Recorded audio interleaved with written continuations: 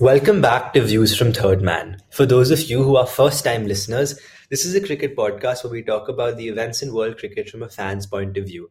And it has been a while, and the IPL is almost over. So today, let's go through our team of the tournament for the Indian Premier League 2022 edition. And like we do every year with our IPL team, there are some basic rules that we follow to make the exercise a lot more interesting because the perfect team of the tournament is not just a collection of the 11 best players of the tournament. It's a collection of a team which has the balance that, if it goes onto the field, could potentially win the tournament. And it's a very fun exercise to do if you give yourself some constraints. So, I'm going to state the rules, and then after that, pause the episode for as long as you need, come up with your own team, and let's see how they match up. So, the rules are, as in every IPL team, you can't have more than 4 overseas players, and players largely have to be picked to play in the position where they've scored most of their runs. So, for example, if you want to have Shikhar Dhawan in your side, but Josh Butler and Yashasvi Jaiswal are your openers, you can't say, okay, Shikhar Dhawan will bat at number 5. If Shikhar Dhawan can't open, Shikhar Dhawan can't make the side. Those are the kind of rules we're going to be following for this team of the tournament. And some slots do fill themselves. The first, of course, is Josh Butler. Josh Butler's been the highest run scorer of the tournament. I mean, they call him Josh the Boss for the reason. And he's got upwards of 800 runs already. And though we're looking at numbers at the end of the league stage, up until the end of the league stage, Butler had 3 centuries and the most man of the match awards in this tournament. All of Josh Butler's runs have been impact runs. And he can keep wickets as well. So it doesn't matter if he takes up an overseas slot. I'm almost certain of the fact that Josh Butler is going to get the Player of the Tournament award. So Josh Butler to open the batting. Then what do you do with the second slot? There's not much to choose from between Shikhar Dhawan, KL Rahul and Quinton de Kock. It's pretty easy to eliminate Quinton de Kock from the running because he takes up another overseas slot. And again, if you look at Shikhar Dhawan and KL Rahul, Shikhar Dhawan has arguably been more consistent because KL Rahul's numbers are really bolstered by those 2 big hundreds he got against the Mumbai Indians. But KL Rahul has a significantly better strike rate of around 135, 140. Shikhar Dhawan's strike rate is just about 120. So I've gone with KL Rahul as my second opener. Then I think the most difficult slot to fill, because there were so many players who did so well, is number 3. And you're able to narrow it down to a few options. When he was on song, Mitch Marsh was a fantastic number 3 for the Delhi Capitals and had the best strike rate of all the number 3s in the tournament.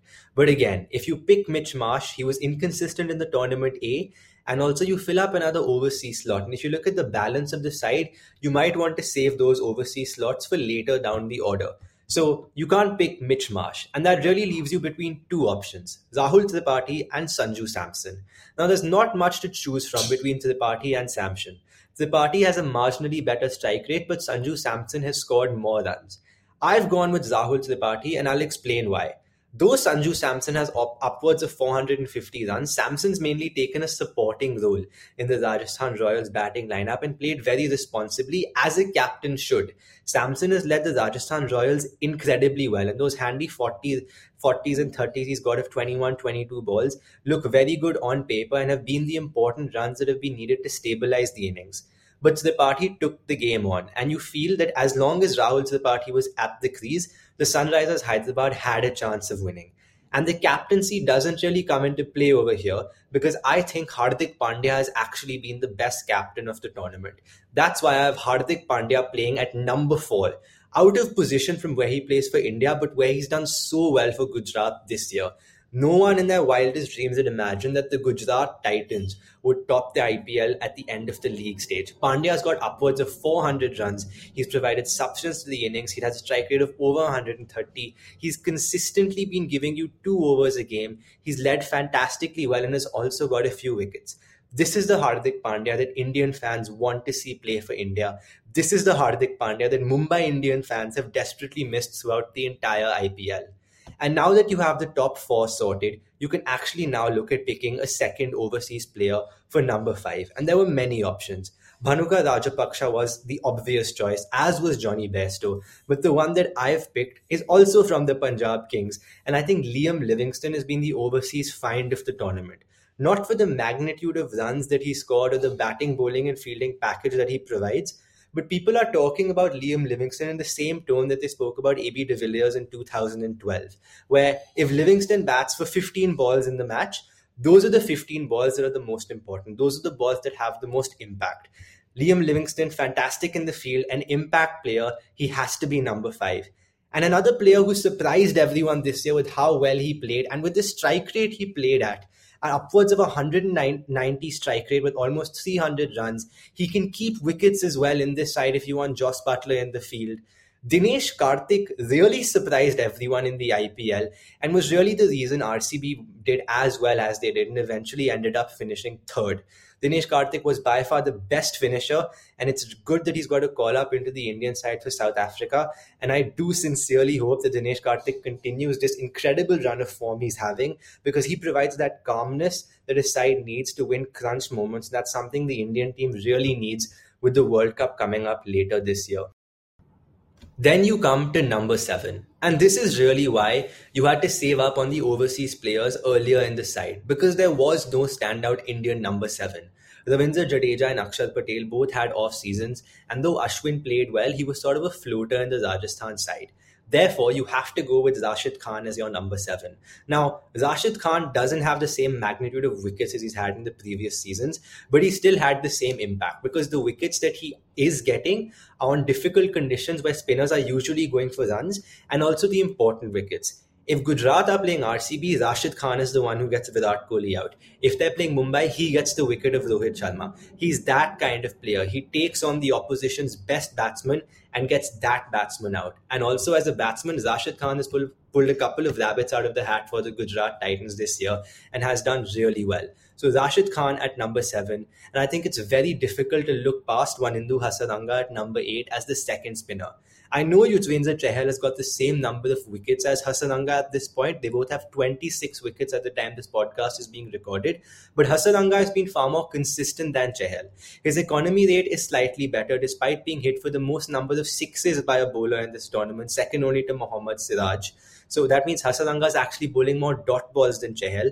And if you look at the breakup of Chahal's wickets, Yuzvendra Chahal got majority of his wickets in the first half of the season. But in the last 8 games Chahal played, Chahal got 8 wickets. Before that, he got 18. Hasaranga's wickets have been far more consistent. So I went with Hasaranga over Chahal. That means the last 3 slots in the side, the 3 fast bowlers, all have to be Indians. I think it's very difficult to look past Harshal Patel as the specialist death bowler. He's finally nailed that slower ball that dips on the batsman the same way Dwayne Bravo used to. And with an economy rate of 7.5, bowling in the team that had a very high economy rate throughout the entire IPL, Harshal Patel was just absolutely fantastic. A second very good season in a row for Purple Patel. He's got to be the specialist death bowler. Then the specialist power play bowler, and there were many. Arshdeep Singh had a good IPL. Umran Malik had a fantastic season as well, and he bowled really well up front, though he did go at a very high economy rate, as did Umesh Yadav. But I think it's very difficult to look past Mohammad Shami. And straight away, you see there's 3 Gujarat Titan players in the side, all at very important roles, which really explains why they've done so well. Mohammad Shami had a fantastic economy rate in the power play and took a lot of wickets as well.